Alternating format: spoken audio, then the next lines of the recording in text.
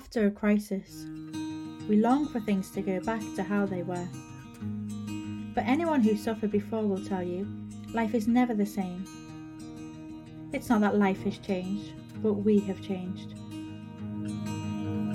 We can see things differently now. What we believed would protect us didn't. What we hoped would fulfill us now seems further out of reach. But this year may yet prove to be a defining moment if it leads you to discover something truly valuable. This month, why not join us and meet Jesus, who brings life to the full? My name is Rob and welcome to Same Again Session 1.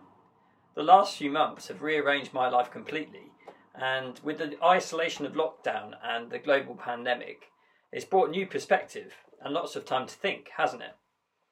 Same Again is the opportunity for you to chat this through with others. There'll be a chance to share how lockdown has been for you and to think on what the Bible says about the world around you. Tonight we're starting with the question, whose world?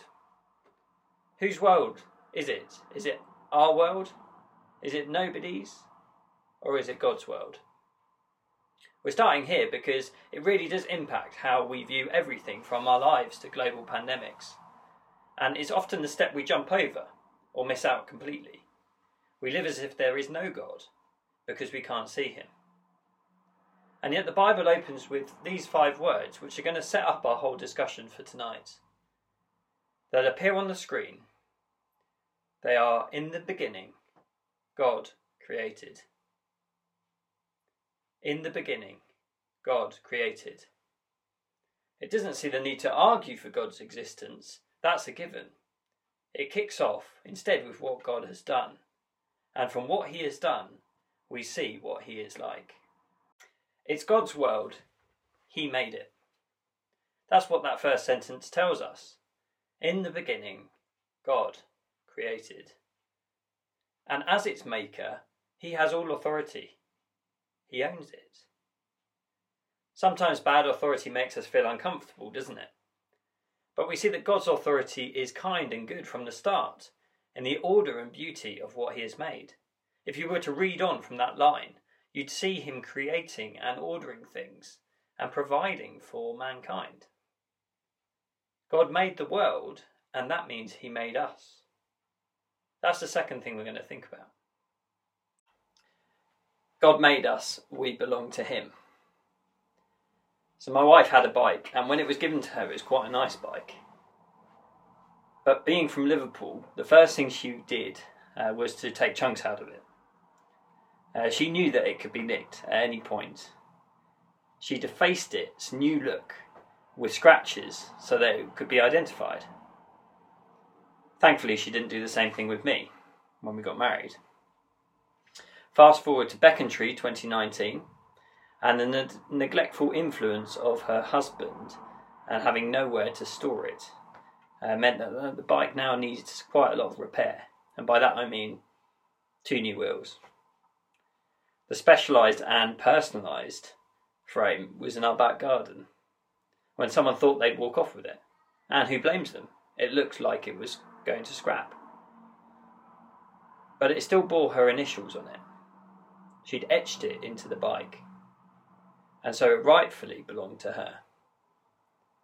So that, and this says something else about my wife, when she spotted it just this week, being ridden up at Gale Street shops, she marched right up and said, I won't do the Liverpool accent, "Hey, that's my bike."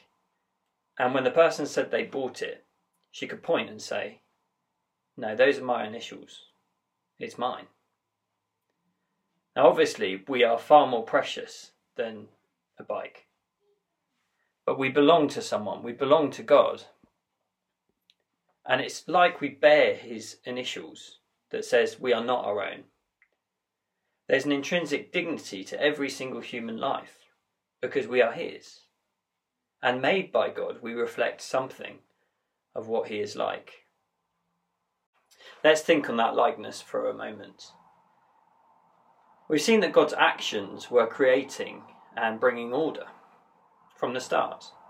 And actually, we're doing one of both of those things pretty much all the time.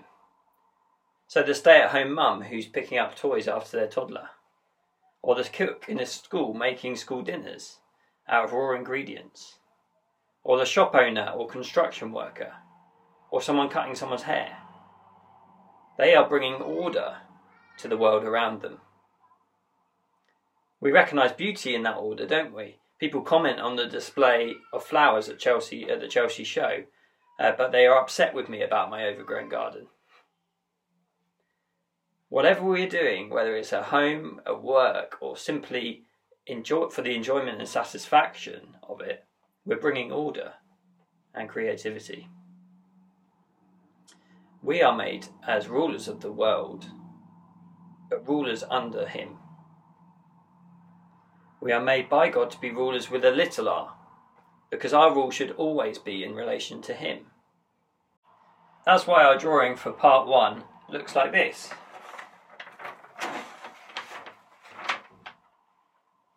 God is the loving ruler of the world. He made it. He made us to be rulers under Him of His world. You might be thinking, some of that really resonates with my experience of the world around me, perhaps our job of ordering and creating. But you might also be left wondering why so many things in the world are the way they are. If God's in charge and He is good and kind, why does everything from our relationships with one another, our bodies, why does it feel so broken?